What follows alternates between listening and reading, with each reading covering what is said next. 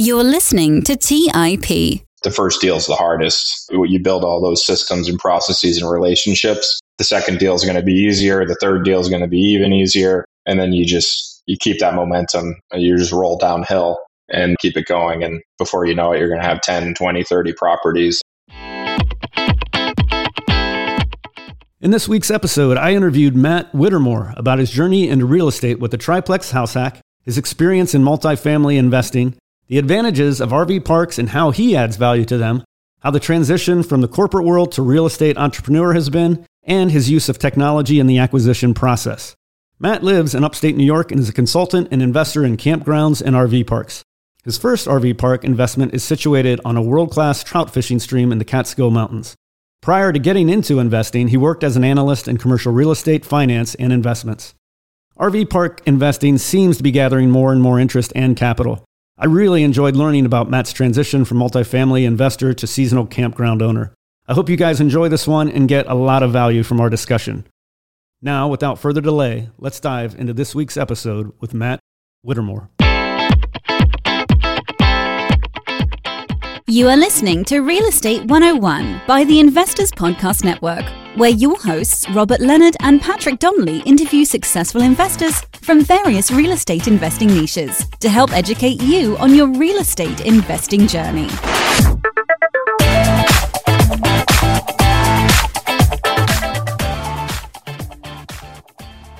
Hey everybody, welcome to the Real Estate 101 podcast. I'm your host, Patrick Donnelly, and with me today is a special guest, Matt Whitermore. Matt, welcome to the show. Thanks so much, Patrick. Thrilled to be here. Excited for a fun conversation. I love a good real estate story, and when I read about yours, I read about your thread on Twitter. It wasn't your thread. I forget the guy who actually did it. I was super intrigued, wanted to learn more about you. The RV park story was interesting, really interesting. We'll get into that for sure in depth here shortly. But I think for many of our listeners, they'll find a lot of value in hearing both about your past real estate experience, which you've had a lot of. Let's start off how you first got involved in real estate, a little bit about your first steps and what your initial inspiration was to get involved in a career in real estate. Happy to dive in there. So we're talking back to early 2012 was when I dove into real estate. Actually, 2011, I first got my real estate license. I was living in the city of Boston and was an apartment rental agent. So I was still a full-time college student at the time. So it was a great seasonal way to make some money. Didn't enjoy it particularly as a career path, but met a lot of landlords and investors, and that immediately piqued my interest. Ended up getting into acquisitions for a Boston multifamily group that was doing tons of volume. It was still the heyday of foreclosure auctions. So I was studying the properties that were coming up for auction and analyzing those and helping with acquisitions. Did that for 4 years and then pivoted really into the world of finance and worked for the next 5-6 years as a financial analyst doing commercial mortgages before jumping into invest myself, which was in the small multifamily world in upstate New York. Matt, I wanted to hear a little bit about your first deal, which was a triplex house hack. I understand that there were quite a few challenges with that deal. Walk us through what that was like for you, maybe what some of those challenges were, and looking back on things, what you would have done differently. A really interesting dynamic to that experience was my fiance and my now wife at the time was involved, and she does not come from a real estate background. So to me, coming from the world of walking through short sales and foreclosures and some really, really hairy real estate in my prior career, this was a clean deal as far as I was concerned. But to your average citizen, it was hairy. And it was right at the beginning of COVID. That got delayed because we had an opportunist tenant that was occupying the unit that we were going to occupy as our primary residence. And they held up the closing, refused to get out. The seller had to end up paying them, I think, $12,000 cash for keys to get out. So we closed on it maybe 6 weeks late.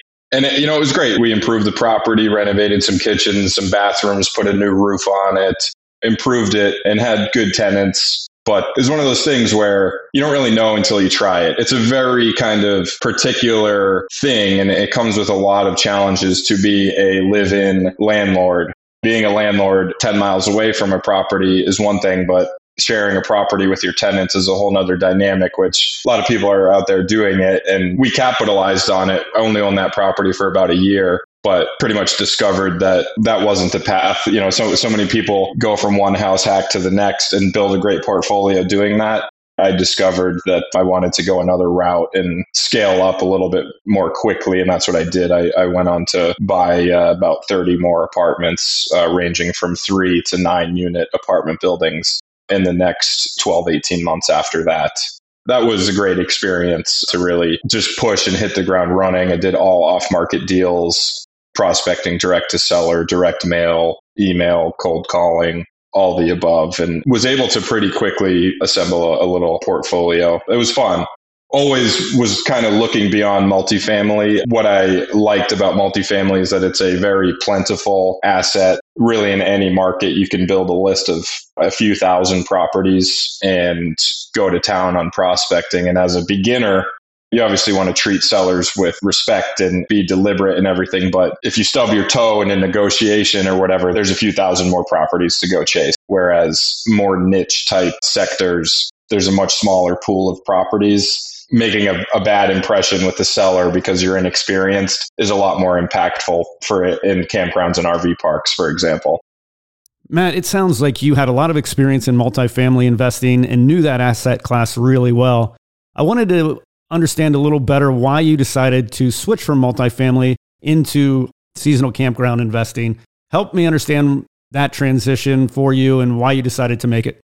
It was largely a successful endeavor, but it was the what ifs, I'll say, that were concerning to me because this was largely during COVID and it's in New York State, which is notoriously not a landlord-friendly state. So there was this cloud hanging over me in this portfolio that people might stop paying rent. I can't really do anything about it.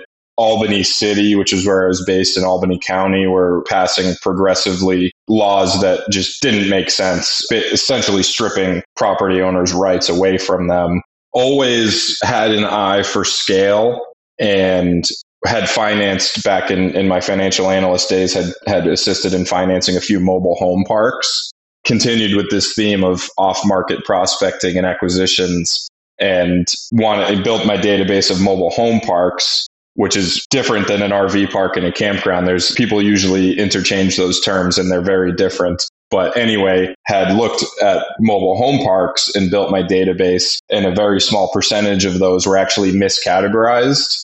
So I had a nice response rate. And a number of those responders said, "Hey, Matt, yeah, I'm a seller, but this is a campground and not a mobile home park. Are you still interested?" And until then, I honestly hadn't considered it. This was 2020.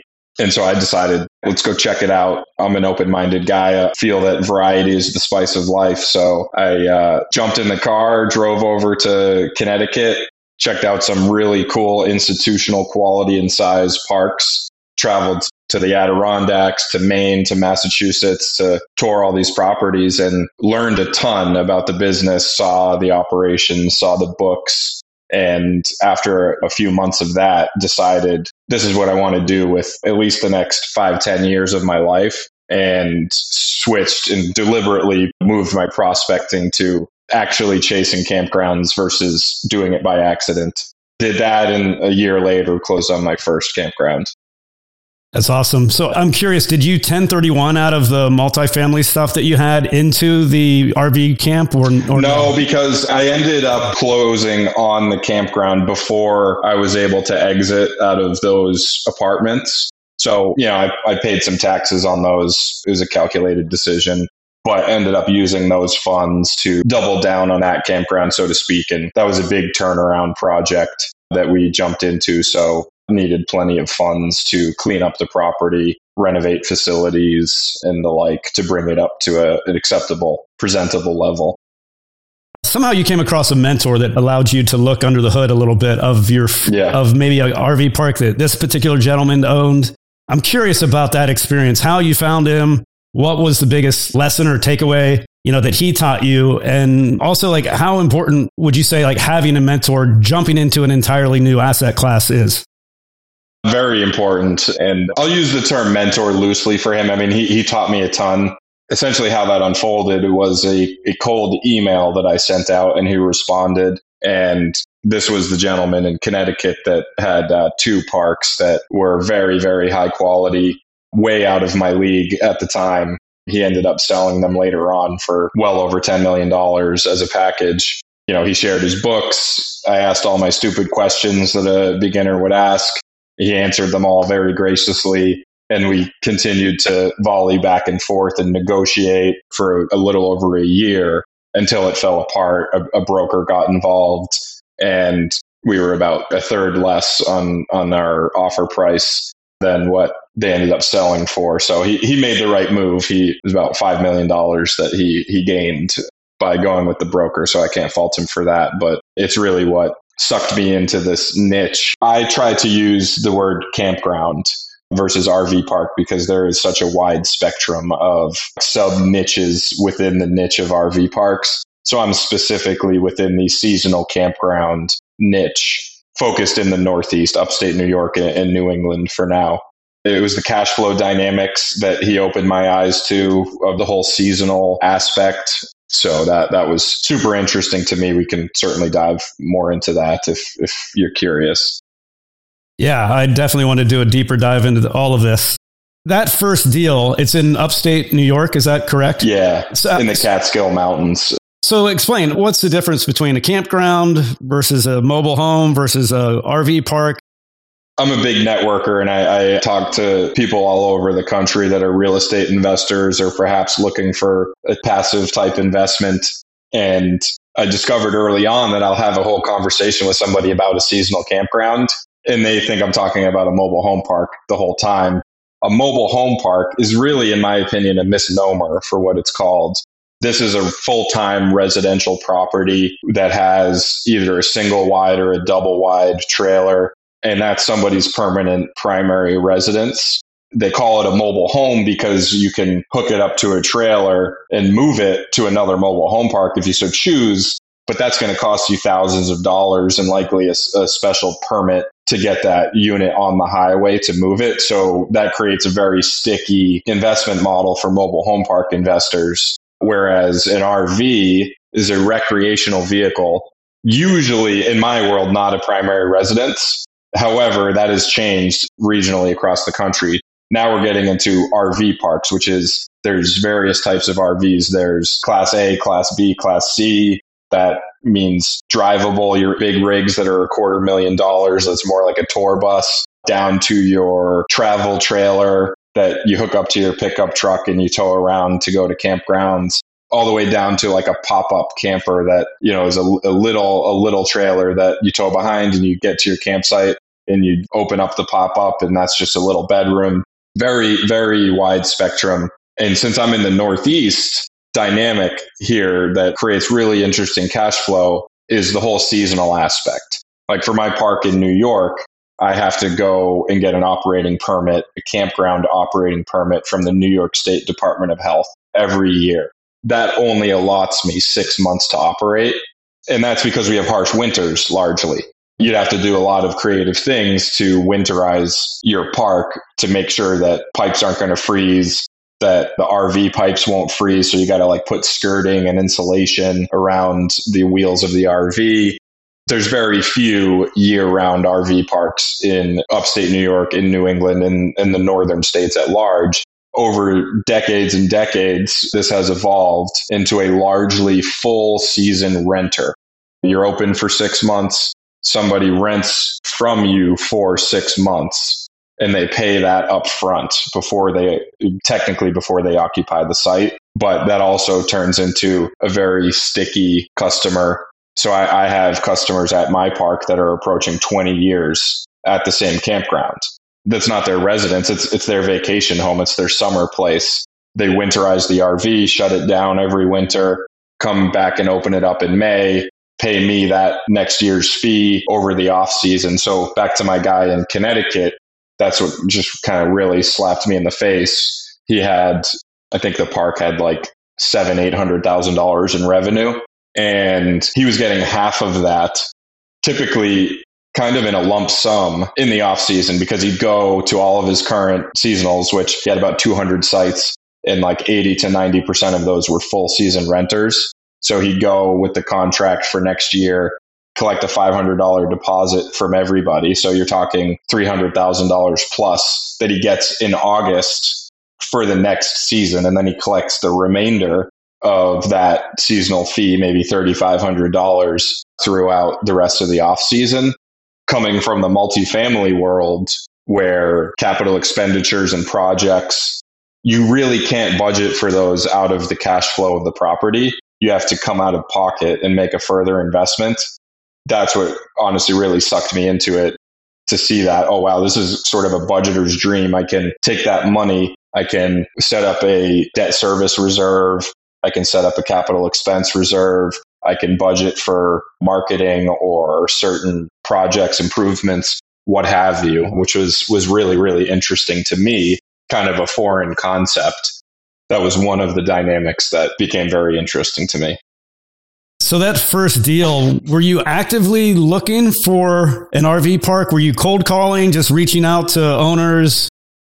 Yes, that one was also a cold email. The one that I actually closed was from a cold email. They got my email and they said, we're about to sign up with a broker. You better rush down here. So I drove down there in the middle of the winter, trudged through 3 feet of snow in the mountains to go look at this RV park that was closed. So it required some vision to kind of look past all the dead trees and 3 feet of snow. It's a spectacular, very unique property. And it really wasn't what I was looking for. I was looking for more of like the institutional type campground with like 150, 200 sites. This one's only 50 RV sites and 23 tenting sites. But it wasn't exactly what I was looking for, but it was so very unique.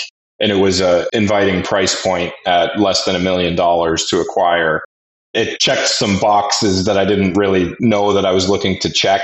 But then after seeing the property, I was like, I think I can make this work. Let's go for it. And 16 months later now, it's been a fun project, a lot of hard work, but been a rewarding learning experience for sure. It's awesome. It sounds like a really cool property. Is it on a trout stream? Yes. Yeah, it is on the Willowemoc Creek, which is famous fly fishing, trout fishing creek in the southwestern side of the Catskill Mountains. So very, very remote property. There's no cell phone service. I mean, it's black bear country, so it's not uncommon to see a black bear on the property. Like clockwork, a bald eagle flies down the creek in the morning and back in the afternoon. I've been sitting right by the creek, and right in front of me, bald eagle just swoops down and snatches a trout right out of the creek, which is pretty amazing. So that's an added bonus that doesn't show up on the P&L or the investor reporting, that I actually really enjoy going there and spending some time there. So it's a nice added bonus. Let's take a quick break and hear from today's sponsors. Hey everyone, it's Patrick, your host of Millennial Investing. Every year, my buddies and I do a guy's trip to escape the cold and dreary Ohio winters. Once we pick our destination, without fail, we all jump on Airbnb and find an incredible place to stay. We just got back from an amazing trip in Palm Springs, California, and our Airbnb home was a huge part of creating memories we'll never forget. I loved it so much, I'm taking my family back to Palm Springs for spring break, and we're staying in an Airbnb home my kids fell in love with and picked out themselves. While I was there, I had the realization that my own home could be an Airbnb. It's an excellent way to earn some extra cash, whether you're saving up for your next vacation, paying off some bills, or investing. Your home might be worth more than you think. Find out how much at airbnb.com/host. That's airbnb.com/host. Hey guys, have you ever wondered if there's an AI tool like ChatGPT specifically built for the stock market? A tool that not only does the research and analysis for you, but also allows for dynamic discussions? Well, wonder no more. Meet Meka, your AI-powered stock research assistant, now enhanced with real-time stock data. Let Meka do the heavy lifting for you to significantly reduce your research time. And the best part, Meka is 100% free. Ask Meka questions like, explore the financial health of Apple through a summary of its balance sheet. Compare the financial statements of Apple and Tesla. What is the analyst price target for Microsoft? What is the social sentiment analysis of Amazon? And millions of other queries right at your fingertips. Visit Meka.com. That's MEYKA.com. Hey guys, when it comes to financial advice, you've got to trust the source. It's why you listen to this podcast. When I'm looking to upgrade my wallet, I turn to NerdWallet. Their expert team of nerds dives into the details to help you find smarter financial products. Before NerdWallet, I'd pay for vacations with whatever credit card was in my wallet. But I was missing out on miles I didn't even know I was leaving on the table. Now I've got a new card with more miles and more upgrades. What could future you do with more travel rewards? A hotel upgrade? Lounge access, a free flight to a bucket list destination. Wherever you go next, make it happen with a smarter travel credit card. Don't wait to make smart financial decisions. Compare and find smarter credit cards, savings accounts, and much more today at nerdwallet.com. NerdWallet, finance smarter. Check out nerdwallet.com and start making smarter financial decisions. As with all cards, credit is subject to lender approval and terms apply. All right, back to the show. Matt, when you first came across the property, what kind of due diligence you did on it? I've got to think there's got to be like septic issues, water issues. Yes. Talk a little bit about that due diligence process that you had to go through. This one, in some ways, is actually a little bit easier than other RV parks because we don't have any sewer hookups at any of the campsites. So another dirty job for you. We've got a honey wagon vacuum trailer that we have to go around and pump out all the black and gray water tanks at each RV, which is, it's a drawback. There's no way around it. We get customers that come in and basically say they'd only rent an RV site that has a sewer hookup, but it hasn't been enough of a drawback to hurt our numbers, hurt our projections or anything. So that's just like one less piece of infrastructure that has to be checked on. We do have septic tanks. So we had septic tanks like for the bathroom and for the house that's on site. We had those inspected, which is really not too much of a lift. You can find a septic inspector to uncover the lids. And we were there with them and kind of looked in there, and he taught us about all the different systems and everything. And then really your main infrastructure other than that is electric, which we have sort of approaching obsolete electric service. The standard is to have 50 amp electric service for the newer RVs that they might have like 2 air conditioners. You really might need that 50 amp. So we have some 20 amp service, which that'll come to fruition once some of our campers leave. Like we have some campers that have some old kind of vintage trailers that they only really need the 20 amp. That's something that we've been slowly improving as we need. But a big job. I mean, it's 26 acres and they didn't lay out the electric in the most efficient way. So we have like miles and miles of electric line, miles and miles of water line. We have all above ground water line, which is not the most desirable from an aesthetic thing. But once you get into the season, the brush grows in, you can't really see the water lines. And it's nice if they break, you don't have to go excavating to find where the break is. You see it spraying up into the air and you can go fix it for essentially black well pipe that is a pretty inexpensive material. So it could be a $20 fix if there's a break in the water line. I'm also curious about the financing aspect of the deal. Talk a little bit about that. Did you buy it outright? Did you finance it? How did the banks view financing for this kind of property? There's really 2 dynamics at play here.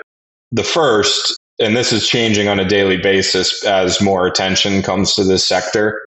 But when I was doing this, still doing it, but when I was closing this deal, we socialized it with some lenders we had relationships with, and we find that lenders have trouble wrapping their heads around this type of asset. And I would say that that's changing daily. There's now very accomplished, well-known mortgage brokers that focus in the space. So totally different market than 5 years ago, say. The other aspect here is that with such a mom and pop sector of owners, you're going to come across a lot of campgrounds that might not even have any books at all, or their books are just a total mess. And that's going to be a hurdle with a lender. We seller financed this property at 70% of the purchase price at pretty good terms. And I wouldn't say I've resigned myself to seller financing, but I find a lot of efficiency in doing seller financing because you can negotiate the purchase and negotiate the debt in one shot. And then you don't have to do the grind of put the deal under contract, negotiate that portion of it, and then go hustle around to lenders or engage a broker. you can kind of turn those 2 pages and move right into due diligence, because as you mentioned, it is usually a marathon of due diligence. There's really not, at least for me, there's no quick closes in this space. I'm usually gunning for 120 days of due diligence, and sometimes that even needs to get extended. No rushing in that area by any means.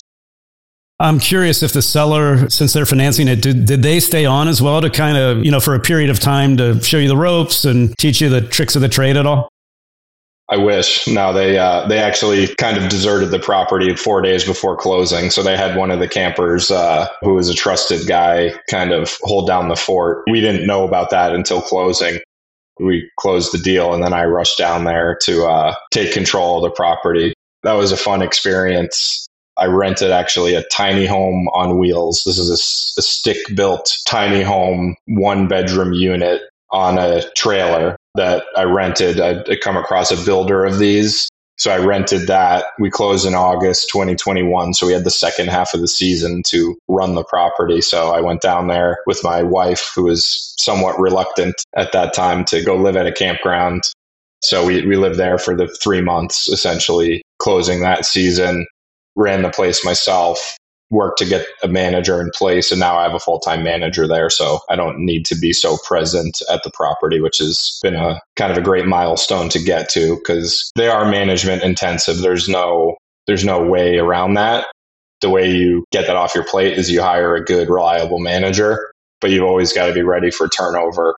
You never know when an employee is going to quit. So that's one of the things that you have to be ready to do if you're going to own these and actively operate them. You kind of got to be ready to sit behind the cash register if worst comes to worst, and maybe run that honey wagon and go and pump out those trailers, which I've done a time or a dozen. This initial one that you bought, was it something that you bought with the idea of, forcing some appreciation through doing some value add work on the property? Yeah, so the last 16 months or so has been a race to clean the property up. And that being said, this was sort of turned into a little bit of a junkyard. To date, just on dumpster fees alone, we've spent over $50,000 on roll-off dumpsters, demolishing obsolete structures, cleaning up all the old broken down equipment and tools, and just all kinds of junk, old sections of fence, just like in the woods, just kind of 26 acres of combing through the woods and picking up trash and junk effectively. That was eye-opening to see how long that would actually take to get done, because we are in a remote mountain town, so finding labor is a challenge. So it took me about a year to get my reliable crew in place, which is something I certainly underestimated from the start. What other kind of value add things are you planning on doing? And once that's completed, will you refinance then with the seller, with traditional financing? Yes. We have found, just through talking to lenders and anecdotally talking to other operators, that it is a lot easier to refinance these properties than to finance an acquisition. So yeah, we have a 5-year loan term, and at really good terms, especially with what the debt markets are doing today. So we're really not in any rush to refinance that. So we've got, another 3.5 years on that loan.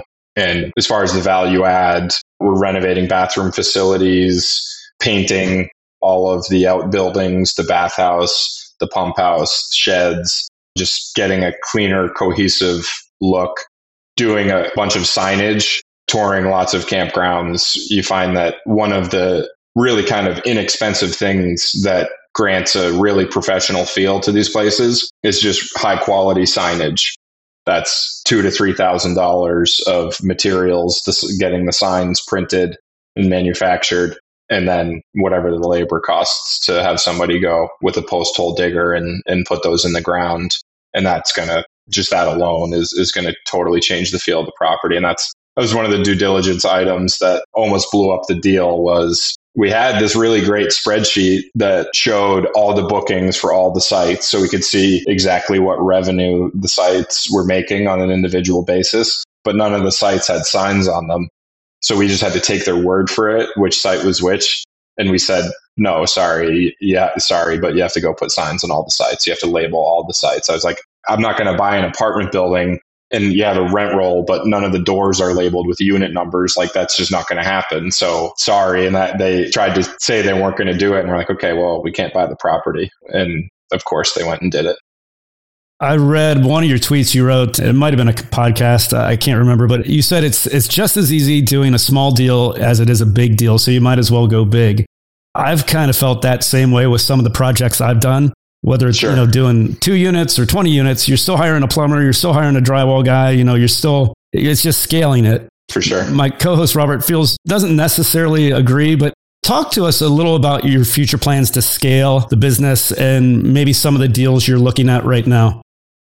Just because of the nature of the operations, took my foot off the gas a little bit with acquisitions, but luckily had an iron in the fire on a nearby deal that's 3 times the size. So that's going to be a close to $2.4 million acquisition. This one was $850,000, 3 times as many RV sites, 3 times the revenue. And it's very close by to the current property. So tons of economies of scale in terms of operations and staff and sharing equipment. So that's exciting. You do find that there's a line in the sand with these deals as to what is going to be interesting to private equity groups or institutional groups. And that's most investors are hyper focused on what is the exit. Not to say that I'm not, but I tend to look at these properties like they might be forever holds. Yeah, I try to align my interest if I'm taking on partners or investors and have that conversation that, yeah, we're going to model out a 5-year refinance and a 10-year sale, but this isn't an apartment building. It doesn't have that kind of liquidity, even though there is a frenzy in the market for scooping up these properties. Who really knows what's going to happen in 5-10 years? Are these private equity groups still going to be clamoring for properties? Probably, but at the same time, with the cash flow dynamics, to me, it's, as a relatively young guy, it's interesting to look at potentially holding these properties for a very long time. So working on acquiring that next deal in the next couple months. It's been a long marathon of due diligence on that one, and finally wrapping that up in the next couple weeks, and then we'll move to closing. That'll be a nice cornerstone of a portfolio in my mind. And I've cut my teeth on the smaller deal and learned what it takes to operate these properties and just immersed myself in the industry. So I'm definitely of the mind that even the $2.4 million deal is a little on the small side.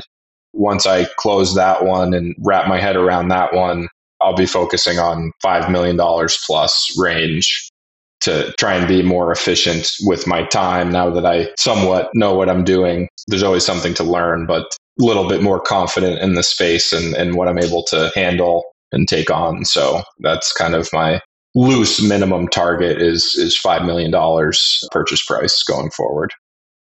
That first deal that you did you do that on your own? And subsequent deals, you're looking to bring on partners to help with the financing? Am I saying that right? I have done all my deals dating back, well, not the house hack. That was just my personal, and me and my wife. Other than that, the other 30 or so apartments were done with 3 partners and convinced them to try out getting into the campground business with me. So they were investors in that deal. And I've been exploring different types of partnerships. I'd say it's kind of a pivotal time for me to select the path going forward, because I have the option of passive investors, which is nice because you become the only decision maker, but you're beholden to them. You become a fiduciary. You have to make the decision that's best for their wallets, essentially. And that's usually not going to turn into a forever hold, because most passive investors are concerned with, I want to get all my capital back in 5 years, and then I want a nice windfall on top of that in 10 years or 7 years when you sell, which is fine. I mean, we're kind of approaching territory where it's like we've done everything to date largely dictated on what capital is available to do the deals. To now, we have some people interested, to some institutional private equity groups that are looking for operating partners that have a very impressive portfolio of commercial real estate, none in RV parks or campgrounds, but they're intrigued by kind of the buzz around the industry, and they're looking to find people who know how to operate them and to throw a serious sum of money at growing a portfolio of these things. So it's kind of a big choice coming up. Do we just continue with passive investors? Do we try and get an institutional relationship? Do we find an entrepreneurial operating partner that shares the vision of growing a portfolio of 5, 10, 15 or more of these? It's been interesting to network and to meet with people and see what their appetite is and what their vision is, because it's really all over the board. Many, many lifetimes ago, I used to run a off-the-grid eco retreat center. We had like some micro cabins and campgrounds, campsites, that kind of thing. And I just know from my own experience, it was a ton of work for actually very little money. It was a nonprofit, the way it was structured. I'm curious, how involved in like the day-to-day operations are you versus how much time you're spending trying to find new deals, trying to find financing, trying to find maybe new partners. It's kind of a balance, I think, between you got to understand the business, learn the business, and be hands-on. But you also, it sounds like you want to continue to grow too. So I'm curious how you're splitting your time. Yeah, so I'd say for the first 3 months that I was down there, it was 7 days a week, all day. And then close it down for the season and it tapers off and it becomes about planning improvements and trying to find contractors. During the off season, it was an hour or two a day to just try and push projects forward. And then it was time to open up again, and it ramped up to maybe full time for a couple of weeks to get my new manager settled in, who's been fantastic and hopefully is an awesome long-term partner and in operating these things. Now that I'm at that juncture where I have a really good manager, I'm back to maybe an hour a day of just ownership activities of paying the bills, planning projects, planning improvements. That is kind of one of the double-edged swords, I'll call it, of investing in campgrounds, is that, you know, you have what you have existing and you want to maximize that. But beyond that, you kind of have a blank canvas. So you can really spin your wheels and just spend all day dreaming up all these creative things you want to do, which can be really fruitful, but can also be a giant waste of time. So that's what I've tried to refocus myself every so often and not just like daydream about glamping and what I could do with this, because I need to focus on the next deal and I need to network. So that's what now, and for the last several months, I've been spending most of my time on networking, finding potential new partners, doing due diligence on this new deal and figuring out how to best execute that new deal. I know that you're really into technology. I think you're kind of a techie kind of guy. And I'm just curious how you're using technology to manage your deal flow, your acquisitions, even the management of the property itself. Talk to us a little bit about the role of technology and how you're using it. Great question. On the acquisition side, I'm a big proponent, almost kind of an evangelist of HubSpot CRM. I think Salesforce is a great product, but it's expensive and arduous to implement and administer. So I think HubSpot fills a gap there that is more user-friendly, easier to implement, and is good for all the companies that aren't large enough or don't have a big enough budget to employ a full-time Salesforce analyst or administrator. So I've always come back to HubSpot. That is what I do my outreach and database properties and manage my pipeline of deals. On the operations side, it's been really a lot of trial and error. I've tried a few different platforms over the last 16 months, and it's such a young industry, especially campground technology, because you have really all these mom and pop owners that are like in their 60s and 70s, and they manage it on a phone, on a hardline phone, and a notebook. That's their technology. People call up to book something and they write it down in their notebook. You have all these kind of startups that are trying to become the campground, both the booking platform and the management platform. So we've tried two now, and I'm about to get onto my third, because what I found is one company might really nail the booking side of it, but then it's underwhelming on the management side of it, or vice versa.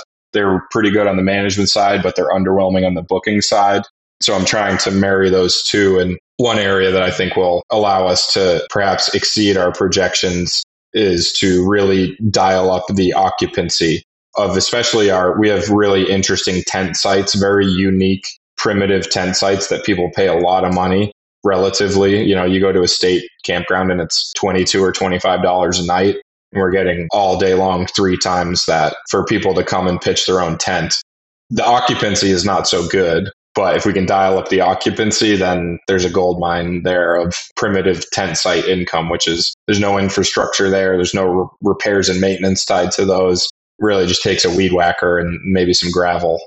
That's an area that I have a high level of focus on, is getting on to steal a short-term rental term, a channel manager, where it gets you on Airbnb, it gets you on Vrbo, gets you on HipCamp.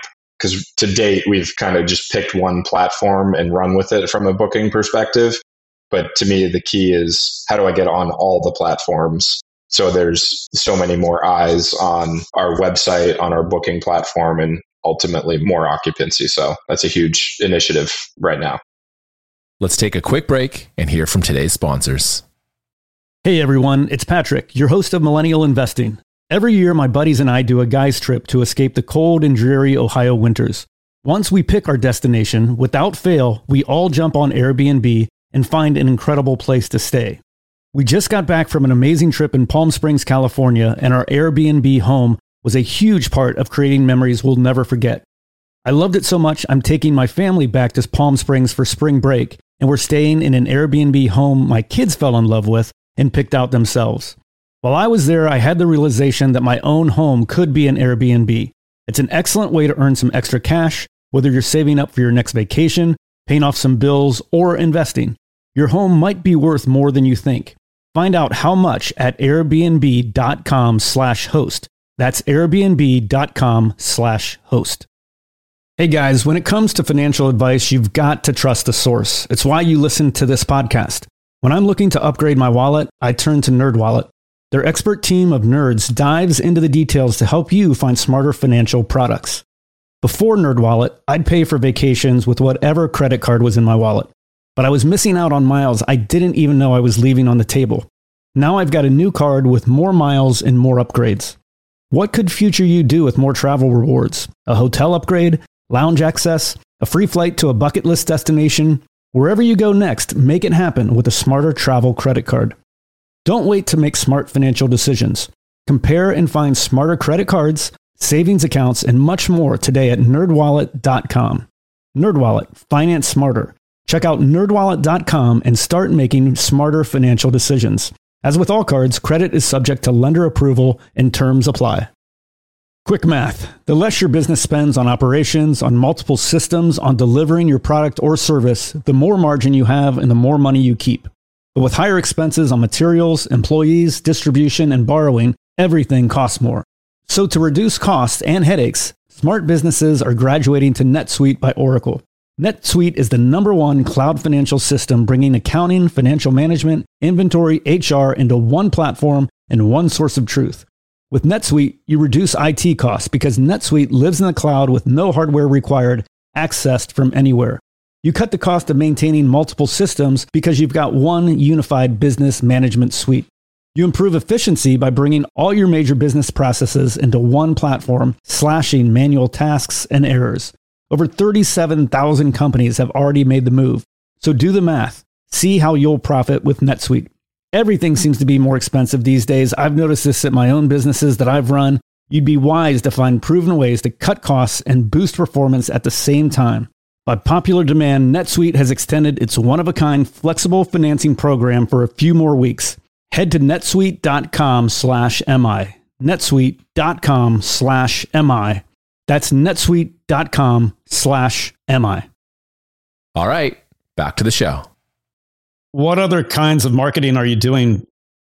Yeah, we did a paid social campaign specifically targeting seasonal renters, the full season renters, because that's the really efficient end of this business.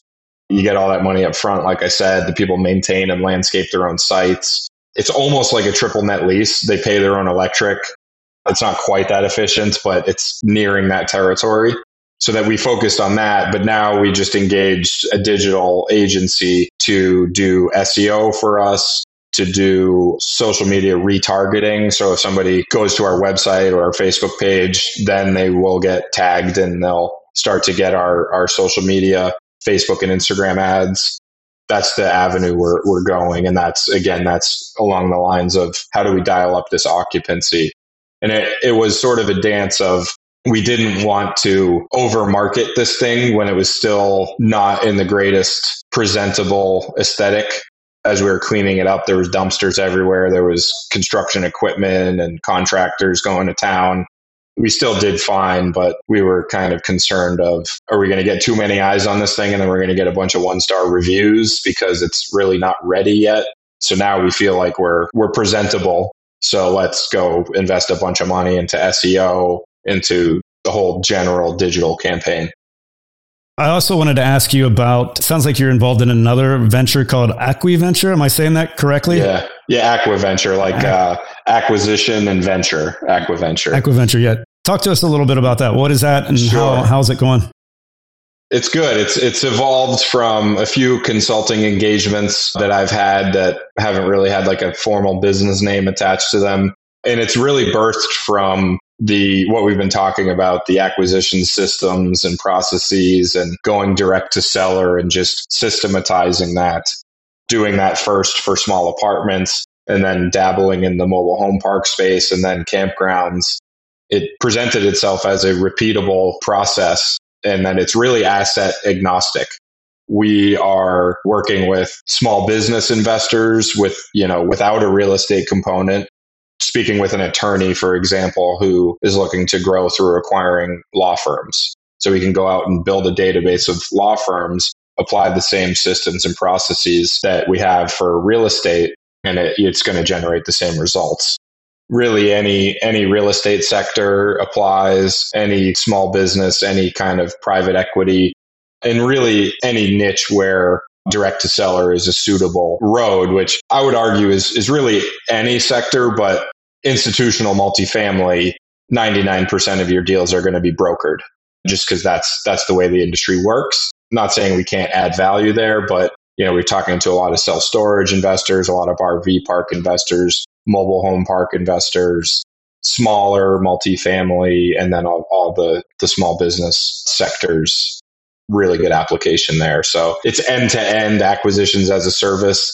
That means databasing to automating and facilitating outreach to helping the clients manage their pipeline of opportunities to help them shepherd those deals towards closing. Really good fit for lean investment firms that don't have a whole huge acquisitions team to go tackle these things, or really any group that's looking to break into a new niche or a new market where they're kind of standing up a database and a system from zero.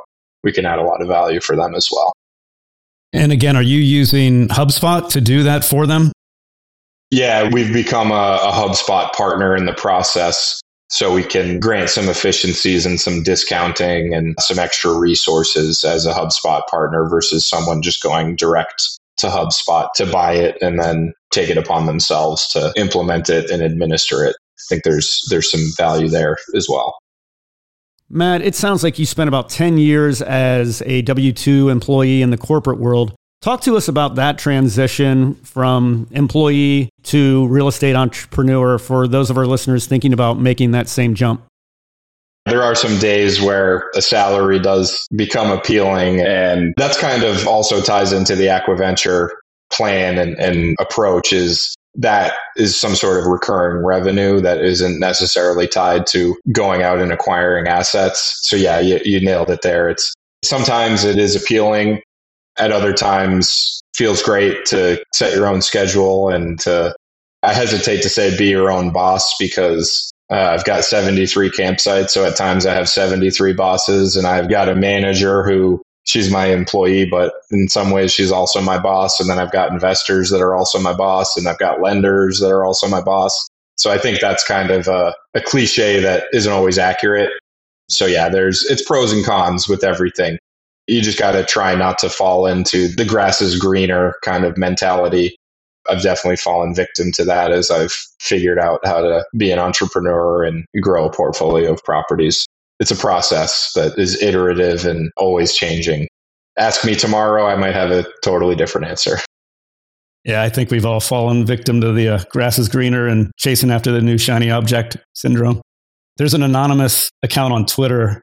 Guy, I think his handle is Real Estate God. He's got a program that I think that you may be involved in. I'm just curious your view on real estate courses. For me personally, I haven't done many. I've kind of viewed them as, I don't know, a little scammy maybe, or maybe not worth the time or money. Have you done many real estate courses, and would you recommend them? What's your experience been like with courses? Specifically, I would highly recommend the Real Estate Gods course. It's a very affordable price point. I wouldn't think it's a profit center for him. He's engaged in some very profitable deals. I think for the course for him is really a break even. You can do a monthly subscription or you can pay for the year. And he gives you insight into all his deals and covers different concepts. For me, I've been around the block a little bit. I'm certainly learning from it, but my desire in purchasing that was get into the community, keep my pencil sharp, read about the things that I'm doing. I'll get some new ideas from it. I think it would be great for beginners.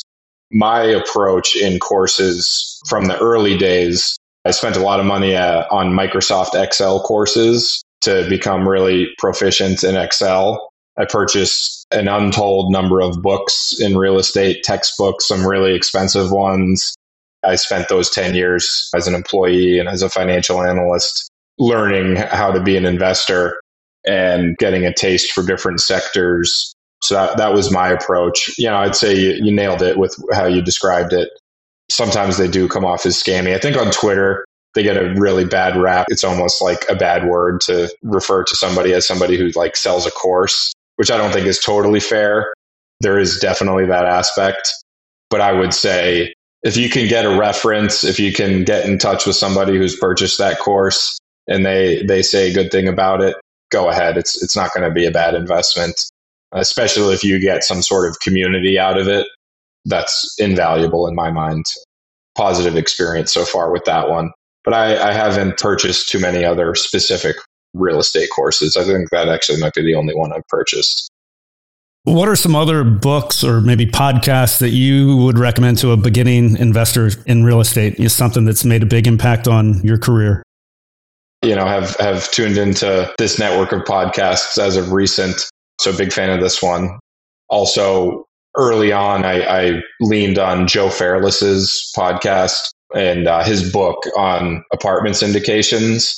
It's an entire playbook on how to find deals. Well, first, how to study a market, how to select a market, how to find deals, how to evaluate those deals, how to raise money a little bit. That was a foundation for me as I was launching my business. So I took all his practices and applied that, studying the markets and the demographic data. Also, Hunter Thompson's book on raising capital, very similar framework to being a full playbook like Joe Fairless's book, but specific on the raising capital side. There's another, Matt Faircloth. It's one of the Bigger Pockets books, similar on raising capital. I probably have most of the Bigger Pockets books. I think Bigger Pockets kind of gets a bad rap sometimes, but their publishing and their books are really incredible. There's one on renovating properties that when I jumped into that triplex and I was teaching myself how to budget for renovations, I used that framework very closely. Sat down with my wife and said, okay, we want to do the kitchen. We're going to do a new tile floor. We're going to do new countertops. These are the ranges of prices we should expect. And it was very helpful and gave us some confidence in jumping into a renovation project that we had really never done before. So that was great. Was that the Jay Scott book? Exactly. Yes. Yeah, yes. That's what I thought. That is a good one. Yeah. He's been a guest here a time or two. Awesome. Yeah. He's incredible. I've got a couple of quick questions. The first one is, what's the best investment you've ever made? It could be in time, money, energy. And then the second one, what new belief or behavior have you adopted recently that's made a big difference and change in your life? So first one, the best investment. That's a tough one. I'm going to have to give like a 1 and a 1A for different reasons. I'd say 1 is the first campground, not for the financial end of it. I mean, that is working out well, but just from jumping into it, learning it by doing. And now I'm a whole lot more confident to go buy a bunch more campgrounds. The other one, which is totally the wrong way to invest in real estate and not the way you should do it, was a single family primary residence purchase that just totally benefited from the crazy market during COVID. Bought the house for $200,000, owned it for a year, did nothing to it, and sold it for $260,000 a year later. And I felt like I was overpaying for it at $200,000 pretty significantly. I being an analyst, I would have pegged it at like 170, 180. Then we threw it on the market, went down to Florida for a week, let the listing agent do her thing. We came back to 15 offers, 12 of them way over asking, no contingencies. We're like, okay, we'll take that one. Obviously, we're going to have to pay taxes on that, but was just basically $40,000 that we found, dumb luck, right time, right place, out of thin air. So can't beat that. That's awesome. How about a new belief or behavior that you've taken on? I'd say that's something I need a little bit more of in my life. I've just closed on a new house that I should be able to settle into for the next 10, 20 years. It's been a little crazy for the last 18 months. Relocating cities, sold my house and all my properties in Albany, and then bought an RV at the campground, and been bouncing back and forth as I'm looking for a house in this ridiculous housing market, bouncing back and forth between my RV at my campground and my in-laws' house. I've been certainly lacking and striving for routine and getting settled. Literally this week now I'm settled into the house, and something that has always rewarded me is just going for a nice long walk in the morning.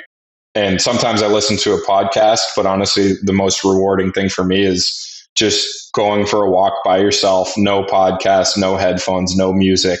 But that's the way you start your day. You're going to do some of your best thinking doing that. You're going to come up with great ideas, strategies.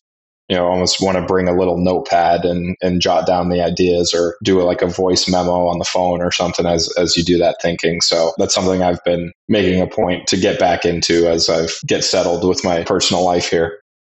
I love that. I think, I don't know if you follow Sahil Bloom, I think is the guy's name. He recommends the same thing. Go for a walk, no podcast, no tech, no, just your thoughts, and just walk for an hour. So Matt, this has really been great. I really appreciate your time and all the insights that you've provided here today. But if you had to give one big takeaway that you'd like our listeners to walk away with today, what would be the one thing you'd want to say to them? Just jump in and get started. I was definitely one of those paralysis by analysis type people where I made a 10-year career out of learning. And I made some money. I had a salary. I got paid to do it. But my portfolio would be so much larger today if I had cut that off at 5 years instead of 10 years and just said, you know what, let me figure this out. Let me jump in. Let me buy my first property and get that ball rolling, because, it's a little bit of a cliche, but you see it all the time, is the first deal is the hardest. You build all those systems and processes and relationships. The second deal is going to be easier. The third deal is going to be even easier. And then you keep that momentum. You just roll downhill and keep it going. And before you know it, you're going to have 10, 20, 30 properties. That's probably the biggest piece of advice I give to people that reach out that are new. It's, figure it out, get started. Even if your first deal is a big loser, you lose all the money you invested, probably going to be less than a year of college education, and you're going to learn infinitely more. So just go do it. All right, Matt, thanks again for your time. Really appreciate it. This is awesome. For our listeners who want to learn more about you or maybe reach out to you, what's the best way for them to connect with you? I'd say probably on Twitter. For the last year, been a big proponent of Twitter, which is just an interesting kind of mind-blowing thing, especially in the real estate and small business community. I'd say prior to a year ago, Twitter was kind of a toxic thing in my life as I was just following sports and news. And it's honestly been one of the biggest things in my life since I made that switch. So on Twitter, I'm at iBuyRVParks. Happy to connect with anyone and share my findings and my learnings. You can also email me at Matt, M-A-T-T, at aquaventure.com. That's the root of the word acquisitions and venture, aquaventure.com. I concur with Twitter. It's just such a good education.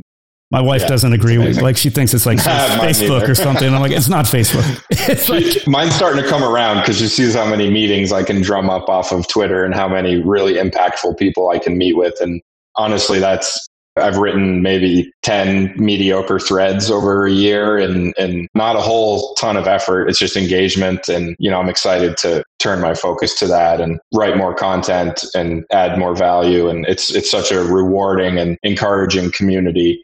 It's been a blessing and a truly positive experience. So highly recommend that for anyone. I've really enjoyed your threads too. So I'd encourage any listener to go check them out. So yeah, I appreciate that. Anyway, Matt, thanks so much for your time. I really appreciate it. Yeah, likewise, Patrick. Had a lot of fun chatting and excited to tune into the podcast going forward. Okay, guys, that's all I have for Real Estate 101. I hope you really enjoyed that episode, and I'll see you back here next week. Thank you for listening to TIP. Make sure to subscribe to We Study Billionaires by the Investors Podcast Network. Every Wednesday, we teach you about Bitcoin, and every Saturday, we study billionaires and the financial markets. To access our show notes, transcripts, or courses, go to theinvestorspodcast.com. This show is for entertainment purposes only. Before making any decision, consult a professional. This show is copyrighted by the Investors Podcast Network. Written permission must be granted before syndication or rebroadcasting.